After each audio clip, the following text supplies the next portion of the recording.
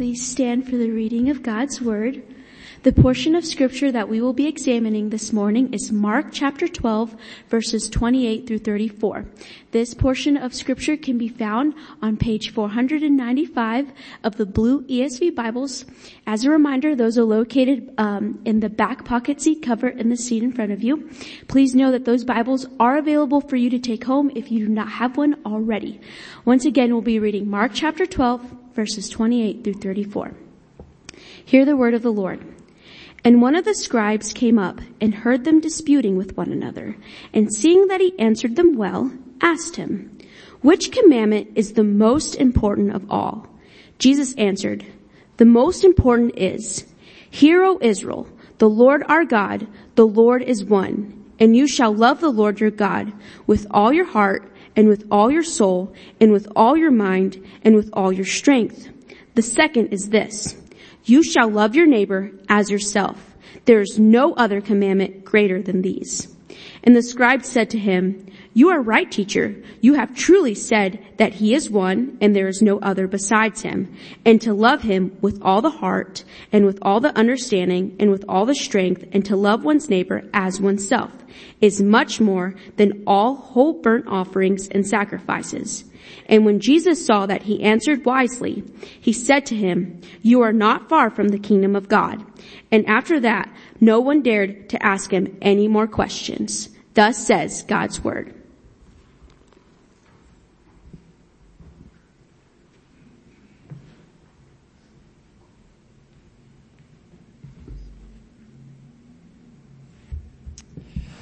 Let's pray together.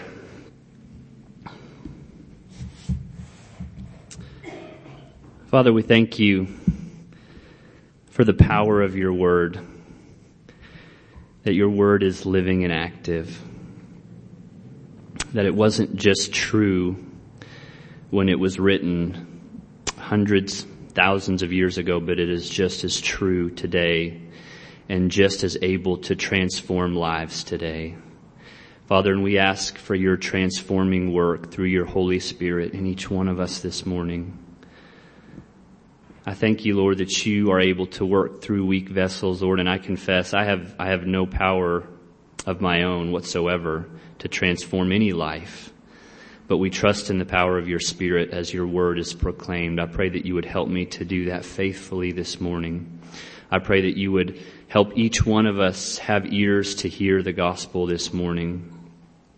And we thank you, Lord, for your promises that your word will not return to you empty. It will accomplish every purpose for which you send it forth. And so, Lord, we trust in that. We trust in your promises this morning, Lord, and we ask with great expectation that you would continue your sanctifying work in us as we hear your word, and that you would call people from death to life as they hear your word and hear the gospel. It's in Jesus' name we pray. Amen. Well, you guys can have a seat. As we continue our study this morning through the Gospel of Mark, I want to remind you that this section of Mark that we've been in for a while now, Mark chapters 11 and Mark chapter 12, is a portion in the story of Jesus where he's come to Jerusalem now. It's the last week of his life before his crucifixion. And Jesus at this point in time is pronouncing judgment on the religious leaders of Israel. It begins with the cursing of the fig tree back in Mark chapter 11, which we've talked about extensively already. But if you'll remember, Jesus approaches the fig tree, which looks or appears to be healthy, but when Jesus goes up to it, he finds that the tree has no fruit. And what Jesus is saying to the Jewish leaders is, you are like this tree. You do all of these religious activities, you do all of these religious things, and you look like you are healthy, but you are not. You have no fruit. And your religious works, your religious activities are worthless. Why? Because your hearts are rotten. Your hearts do not truly love me. At another point in the gospel, he compares them to whitewashed tombs who are beautiful on the outside, but rotten and dead on the inside.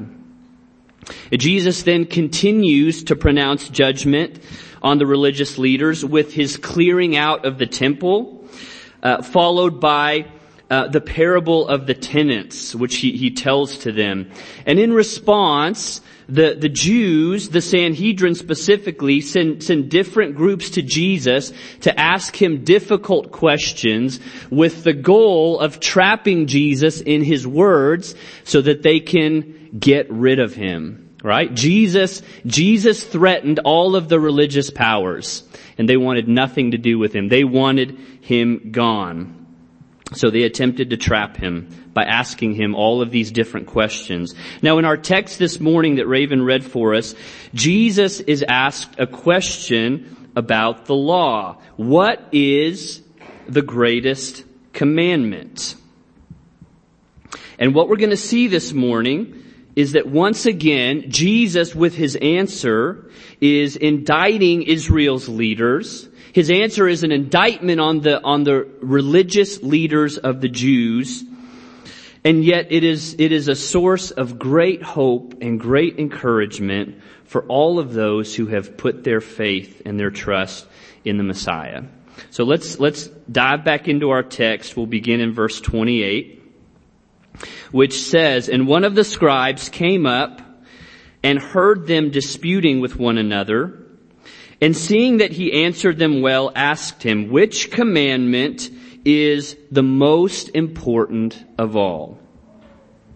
Now, if you'll remember, the Sanhedrin were essentially like a Jewish Supreme Court. And within this court, there are different groups or different factions. They all had their different agendas.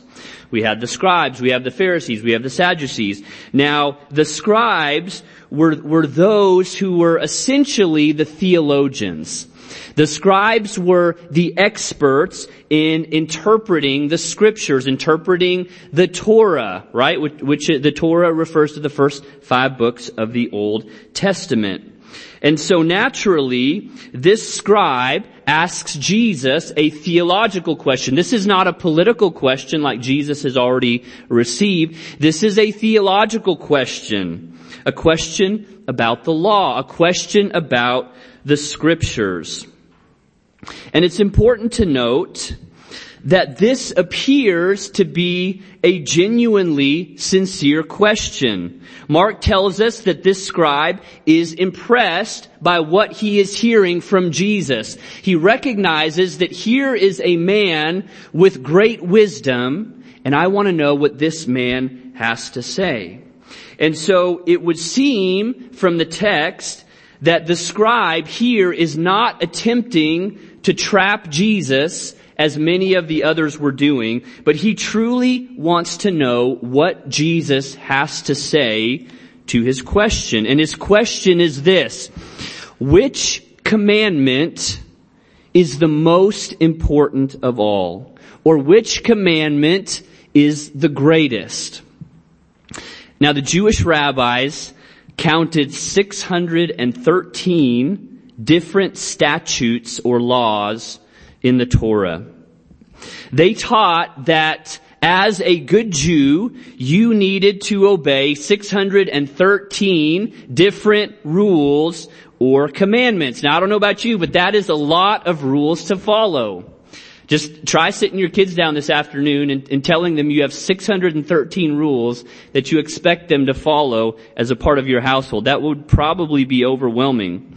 But because they had so many commandments, so many rules, attempts were made by the rabbis and by the teachers to try and differentiate between the greater commandments and the lesser commandments, right? If we've got to follow 613 rules, there's got to be some of these that are probably more important than others. Which are the most important? Which carry the most weight?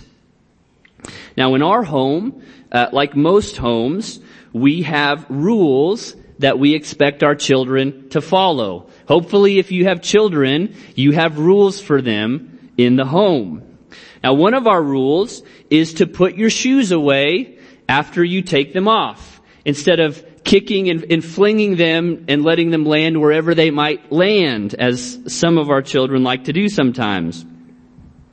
Another one of our rules is don't punch your brother or sister in the face, right? That's a good rule, I think. Now, one of those rules is more important than the other.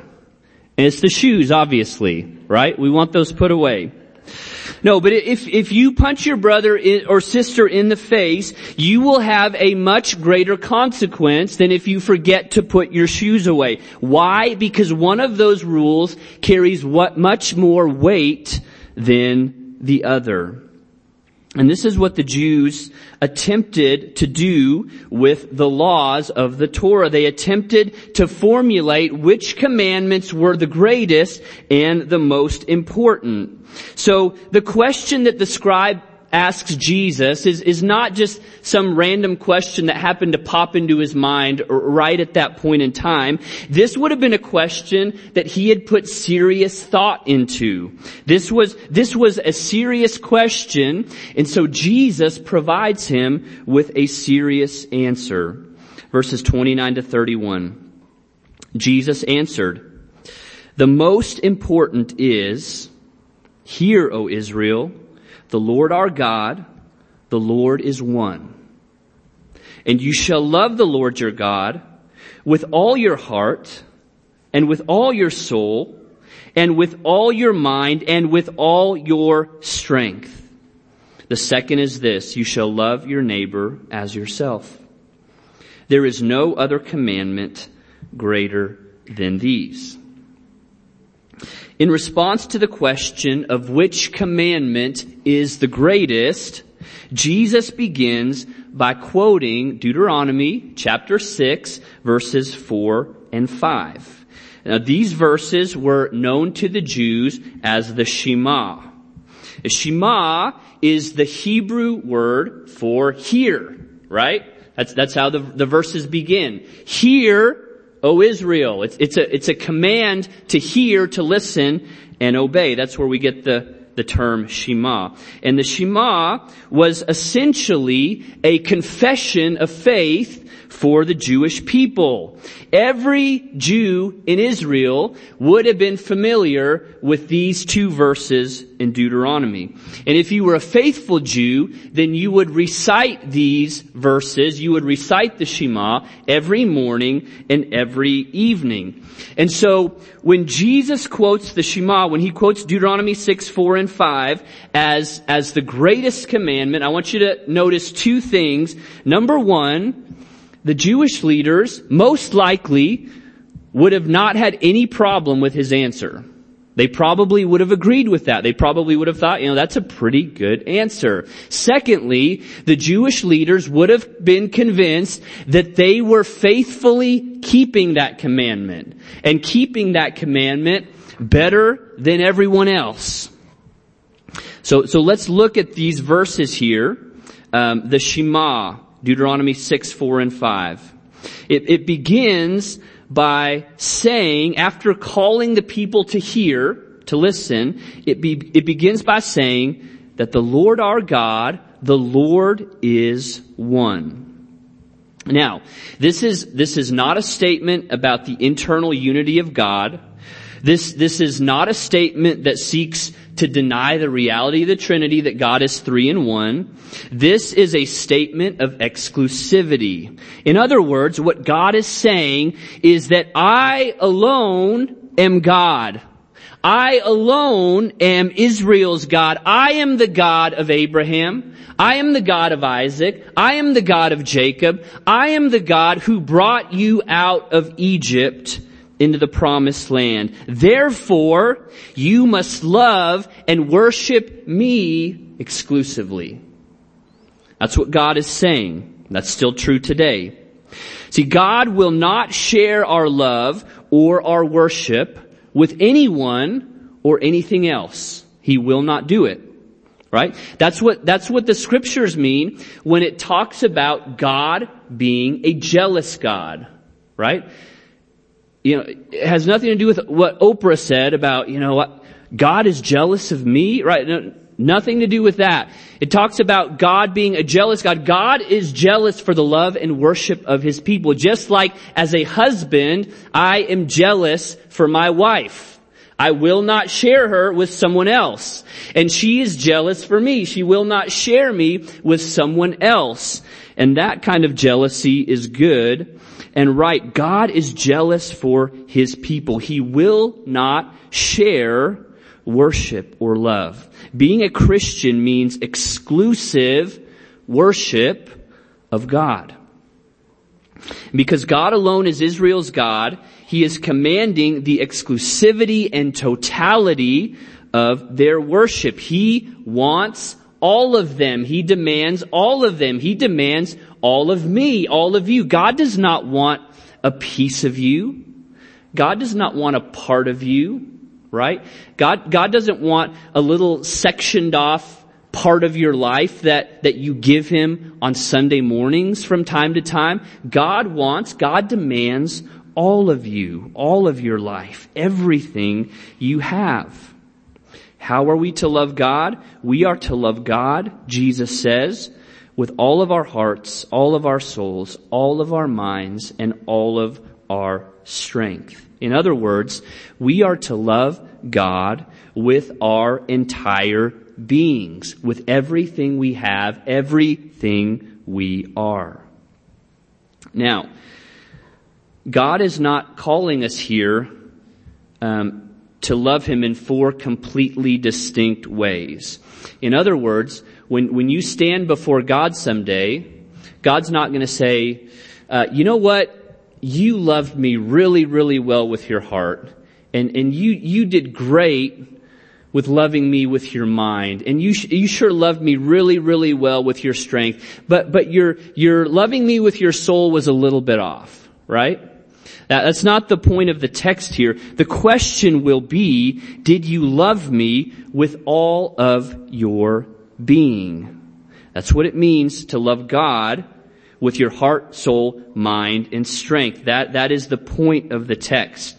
But let's look at each of those in turn as we consider our command to love God. We are first commanded to love God with all of our hearts. Now, the heart for the Jews was the center of all physical and spiritual life. To love God with all your heart is to love Him with all of yourself, at the deepest root, the deepest core of your being.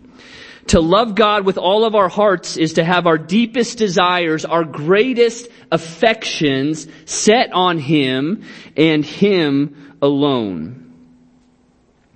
Ladies, imagine if a guy was proposing to you and he got down on one knee and he said, I love you moderately. I want to give some of myself to you. I am going to be partially committed to you. Baby, I am going to be there for you some of the time. Right? Nobody wants that. No one wants that. We want to bind ourselves to someone who will love us completely and absolutely. And if that's the kind of love that we expect as sinful human beings, how much more does a holy God demand complete and absolute love from His people? Love the Lord your God with all your heart. We are next commanded to love God with all of our souls. Now, to love God with our souls, in the word of R.C. Sproul, means that our love for Him is not to be tepid or lukewarm. Like the church of Laodicea in Revelation 3. God says, you are lukewarm, I'm going to spit you out. But our love for God must be white hot. We must love God with a blazing zeal and passion. There should be nothing in this world that we are more passionate about, that we are more committed to than loving God. Loving God, glorifying God should be what drives every single thing that we do. We are commanded to love God with all of our strength. To love God with all of our strength means that every ounce of energy that we have should go towards loving and glorifying God. I love Jonathan Edwards. For those of you that aren't familiar with Jonathan Edwards, he wrote a whole list of resolutions which govern the way that he desired to live his life. And if you take all of those and you boil them down, basically it amounts to this: I want to love and glorify God with every single moment of my being, of my life, and with every ounce of strength that I have. That's what his resolutions amounted to. That's what it means. That's what it looks like to love God with all of our strength. That there is nothing that we will not give in our pursuit of loving God and glorifying Him. If it costs me everything that I have, if it costs me my reputation, if it costs me my life, I will love the Lord my God. I will give Him all of myself, everything that I have, day after day after day. Think about the strength that people invest in performing their jobs. And that should pale in comparison to the energy that we invest in loving and seeking after the Lord our God. Let me speak to the men, to the husbands, to the fathers. Are you expending every ounce of your strength in pursuing the Lord and in leading your families to do the same? Right, when you get home from work and you are just completely exhausted, are you using every ounce of strength that you have to lead your family in worship, to lead your family in opening the scriptures together, to lead your family in praying and teaching them to pray and praying over them? If we want to have a healthy church, we need healthy fathers and husbands who are committed to loving the Lord their God and discipling and leading their families in doing the same. Now, our culture today puts so much emphasis on leaving our children with a financial inheritance, right? And let me say, there's certainly nothing wrong with working hard to leave your children, your family, with a financial inheritance. In fact, I would say that's wise and it's good. But hear me on this. That is not what your children primarily need. What your children need is a father, is a mother who will leave them a spiritual inheritance, who will invest everything that they have, every ounce of strength that they have in loving God, pursuing God, and teaching their children to do the same. And I can stand up here and say I am so thankful beyond words that I had and still have today a father and a mother who have invested exponentially more into my spiritual inheritance than into any financial inheritance. And I thank and I praise the Lord for that. And I pray that we will do the same for our children, for our families. Deuteronomy commands us to love God with our hearts, our souls, and our strength. But Jesus adds a fourth one in. Jesus says that we are to love God with all of our minds. Love God with all of your mind. Now, if we are to truly love God, then we must know God, right? That makes sense, I think. If we are to love God, we must know God. And if we are to truly know God, then we must know His Word. We cannot and will never know God if we do not know His Word. And if we would truly know God's Word, then we must diligently read and study His Word and study those authors who have written truthfully about His Word. I sometimes hear people say, I've run into this many times, a lot of you probably have as well, but I've heard people say, I don't really need to study the Bible. I'm not really interested in that. I am certainly not interested at all in studying theology and doctrine. I just want to love God. You ever heard that before? I don't need theology. I don't need doctrine. I don't need to study. I just want to love God. Here's the problem with that. If you don't discipline your mind to study God's Word, then you will be worshiping a God that you do not even know. And if you think that theology and right doctrine is unimportant, you will end up worshiping a God of your own invention. That's called idolatry.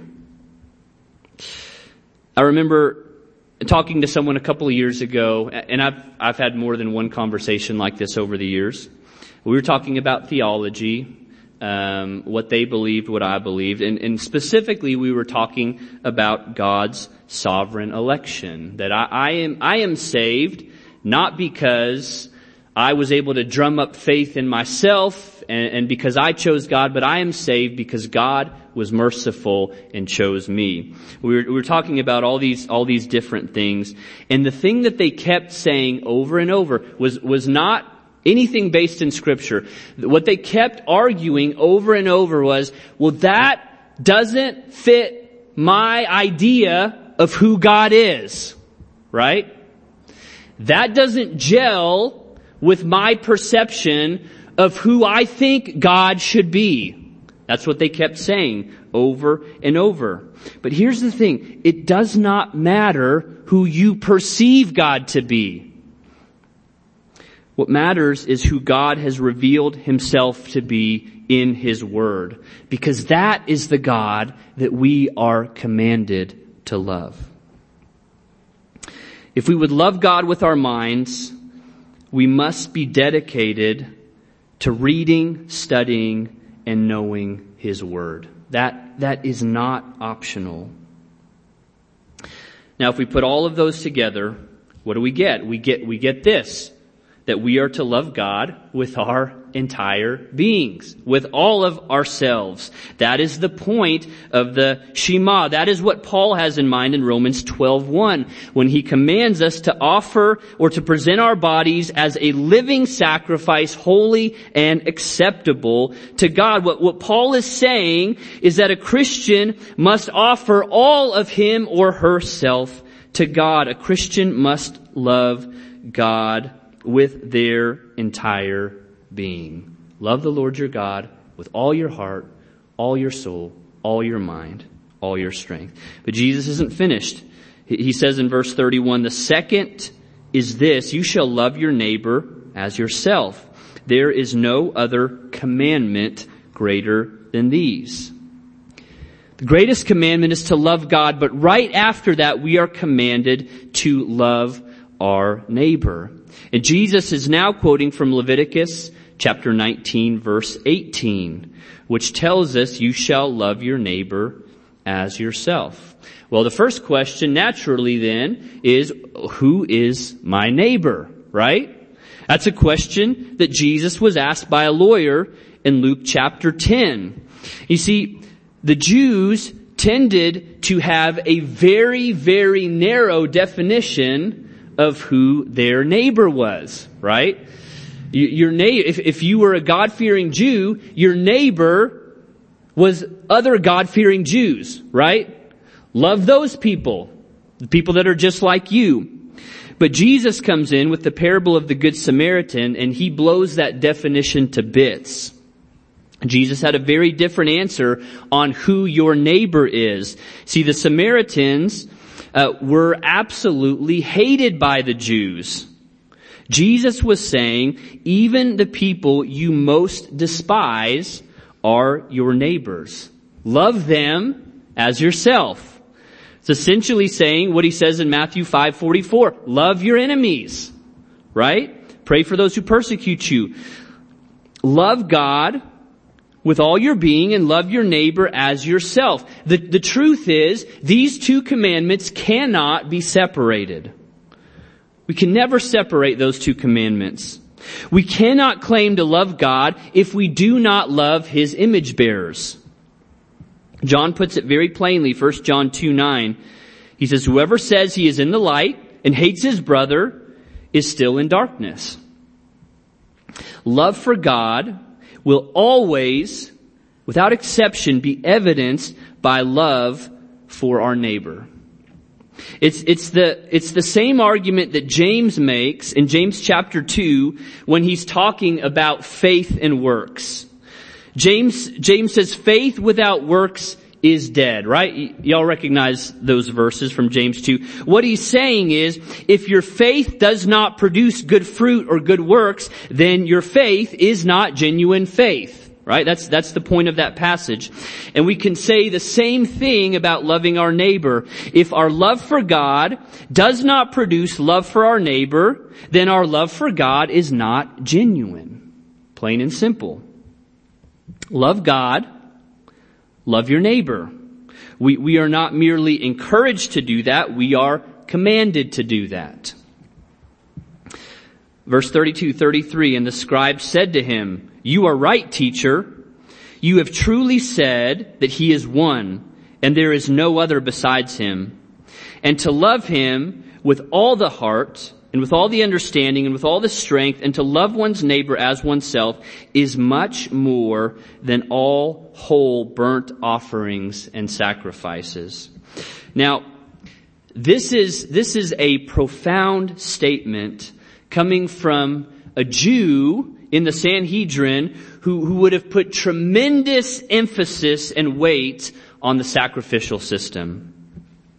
For many of the Jews, being faithful to offer the required offerings and sacrifices would have been the most important commandments to follow. But what the scribe is saying here, and saying correctly, is that loving God with all of our beings will always be more important, will always take precedence over any religious activity that we are commanded to perform. And we see this in the scriptures over and over again. I'll give you one example from Amos chapter 5. Amos 5:21-24 says this.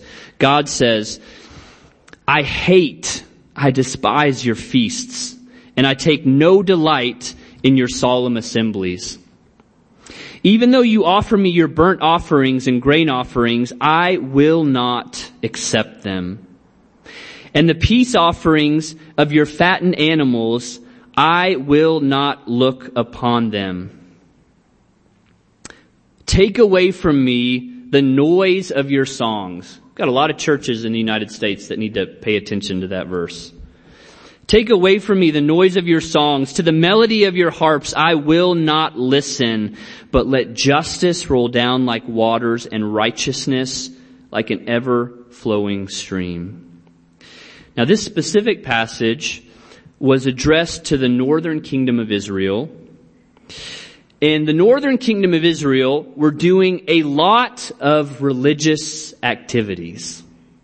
They were celebrating the religious feasts like they were commanded to do, right? If you get into Exodus, Leviticus, Numbers, it goes through all of that, all the different feasts, assemblies they were to commemorate and celebrate, all the different sacrifices they were to offer. And so the northern kingdom of Israel, they were celebrating the religious feasts, they were offering their sacrifices, they were pretending to love God, but their hearts were far from Him. In reality, they were worshiping golden calves on the high places, and they were oppressing the poor in order to make themselves wealthy.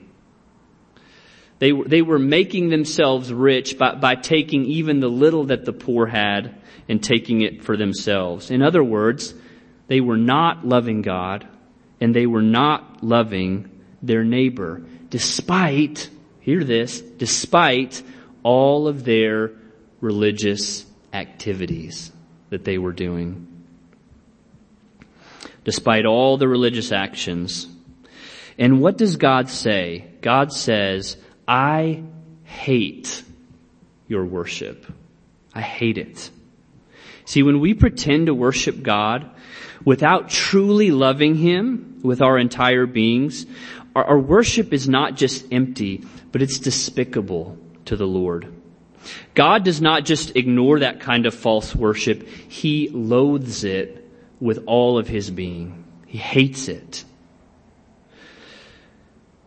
So listen to this, because this applies to people in probably every church throughout the nation. If you show up to church sometimes and you sit through some of the sermons and you come up here and you take the Lord's Supper and you crack your Bible occasionally, but you do not love the Lord your God with all of your being, if that's you, then God hates your so-called worship.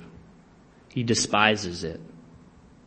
Religious activity does not equal genuine love for the Lord. If you are merely going through the religious motions without truly loving God, by delighting in God, by living in obedience to His Word, then you are a tree without fruit. And what does Jesus do to that fig tree? He curses it, right? He curses it. When Jesus quoted the commandment to love God with all your heart, soul, mind, and strength, it was an indictment of the Jewish leaders because they were not loving God. They were pretending to, right? But as the scripture says, they honored Him with their lips, but their hearts were far from Him. And that's an indictment on many church goers today who show up, who come through the line, who honor God with their lips, but whose hearts are far from Him.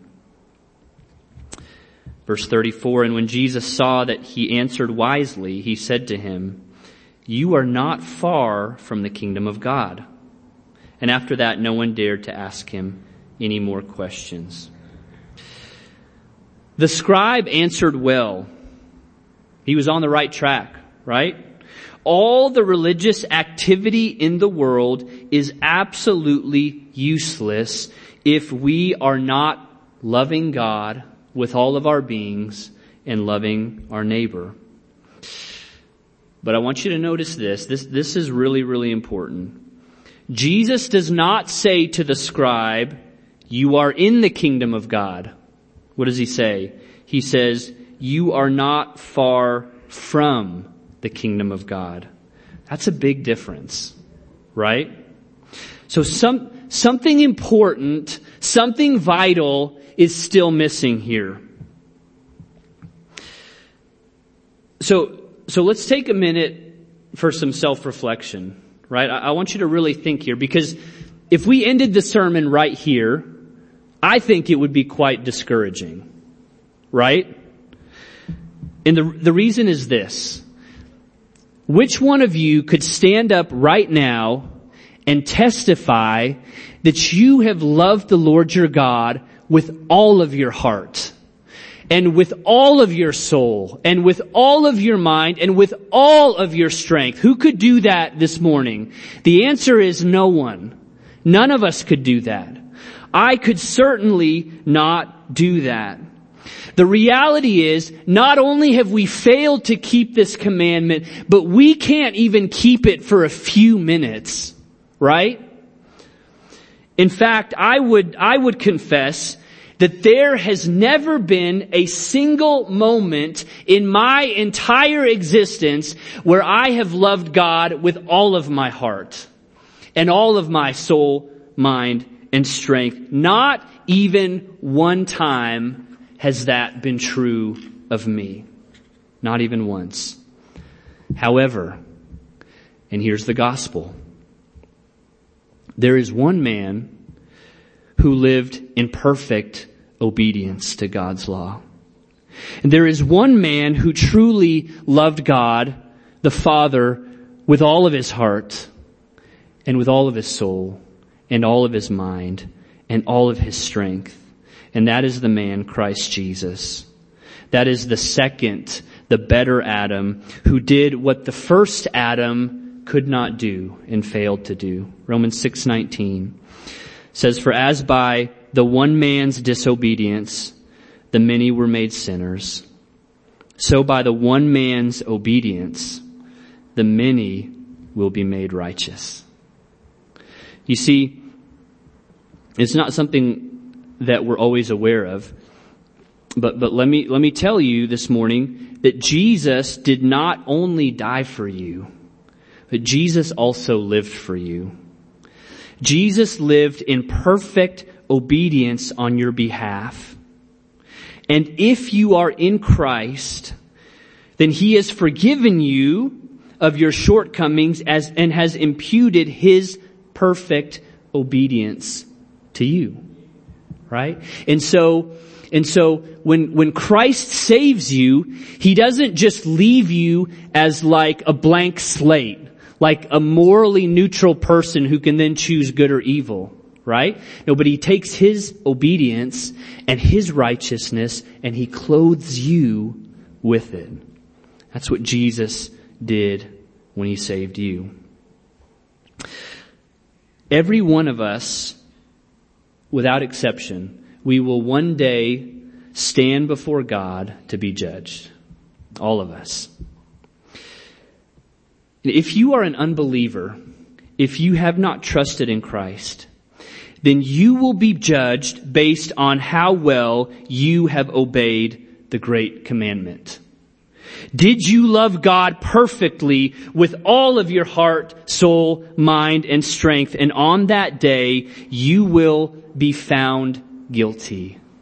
No matter how many religious activities you have performed, you will be found guilty of being a lawbreaker if you do not repent and turn to Christ.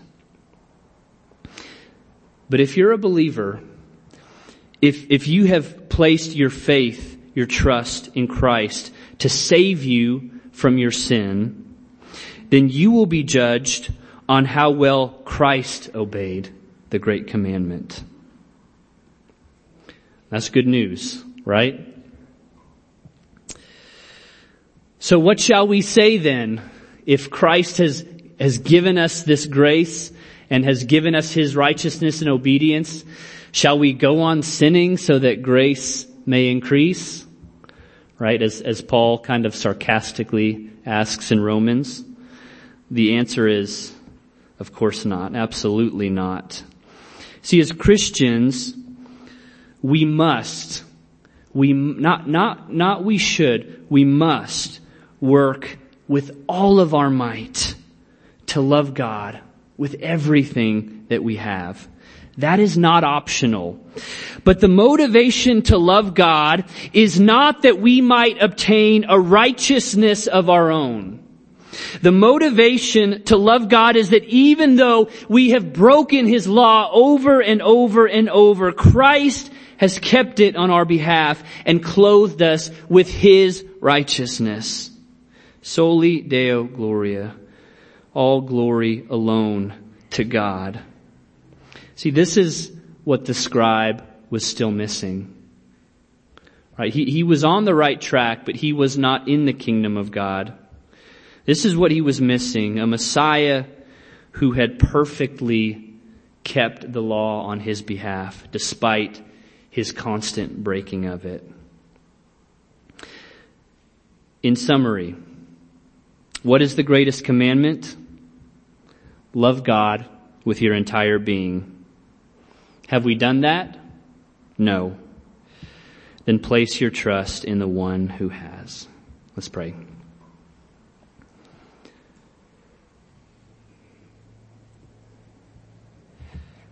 Father, I pray that you would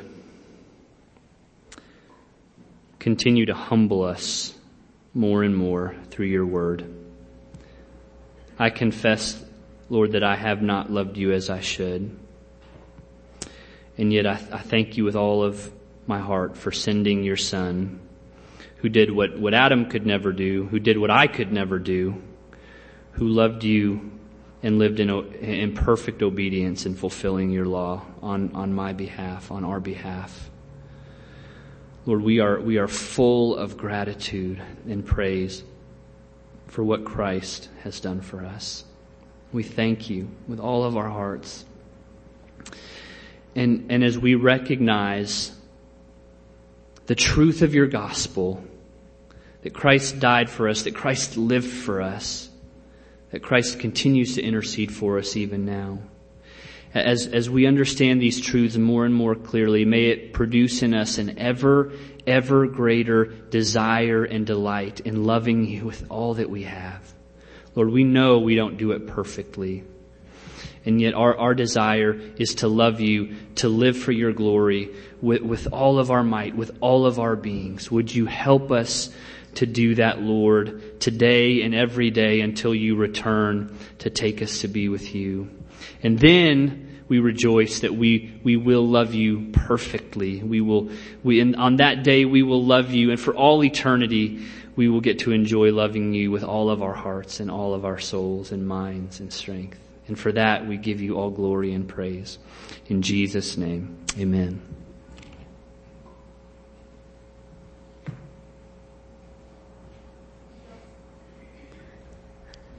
Amen.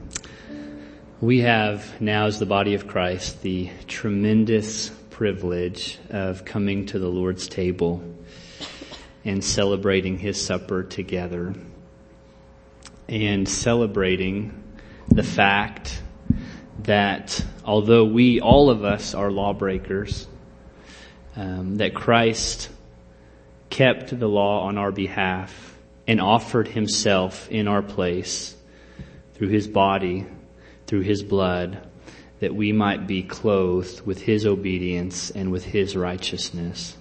That's why we get to come to the table.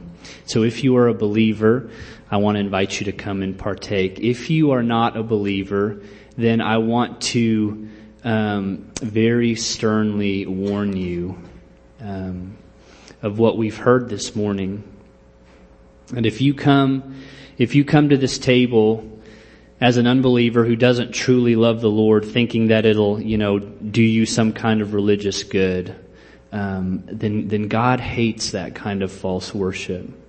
Scripture says that you are eating and drinking judgment upon yourself. And so we plead with you not to come to the table, but even more so, we plead with you that today would be the day that you, by faith, embrace Christ as your Savior. We plead with you. The great evangelist George Whitefield, once in preaching to a great number of people, he said, "You have no way of knowing that this will not be the last time that you ever hear the gospel call. And so come to the Lord Jesus and repent today." And if you're not a believer, then we pray and we plead with you that you would turn to the Lord today. And we would love to talk to you about what that means and what that looks like. Myself and Pastor Mark and Gabriel would love to help you and walk you through that. But know that we're praying for you, and we plead that you will today turn to Christ and not wait. But for the rest of you, we invite you to come and partake of the elements and then take them back to your seat. And in a moment, we'll take them together. The scripture says in 1 Corinthians 11, "For I received from the Lord what I also delivered to you, that the Lord Jesus, on the night when He was betrayed, took bread. And when He had given thanks, He broke it and said, 'This is my body, which is for you. Do this in remembrance of me.'" Let's take the bread together. In the same way also He took the cup after supper, saying, "This cup is the new covenant in my blood. Do this as often as you drink it in remembrance of me. For as often as you eat this bread and drink the cup, you proclaim the Lord's death until He comes." Let's take the cup together. Now let's give thanks. Father, we thank you that in your mercy, in your grace, you sent your Son to become a curse for us, to pay the penalty of our sin, to die a horrific death, but so much more than that, to bear your wrath that we should have borne and we deserved to bear. Thank you that through the broken body of Jesus and his spilled blood, His blood of the covenant, we are counted righteous in your sight. Thank you that he who knew no sin became sin, that in him we might become the righteousness of God. We thank you with all of our hearts. We are so grateful, Lord. And may there never, ever be a day where our hearts are not filled with gratitude towards the sacrifice of Christ. We give you all praise, all glory, and all honor in Jesus' name. Amen. If you would put your hands in a receiving position, let me read a benediction for you from 1 John chapter 4, verse 10. In this is love, not that we have loved God, but that he loved us and sent his Son to be the propitiation for our sins. In the name of the Father, in the name of the Son, in the name of the Holy Spirit. Amen. You're dismissed.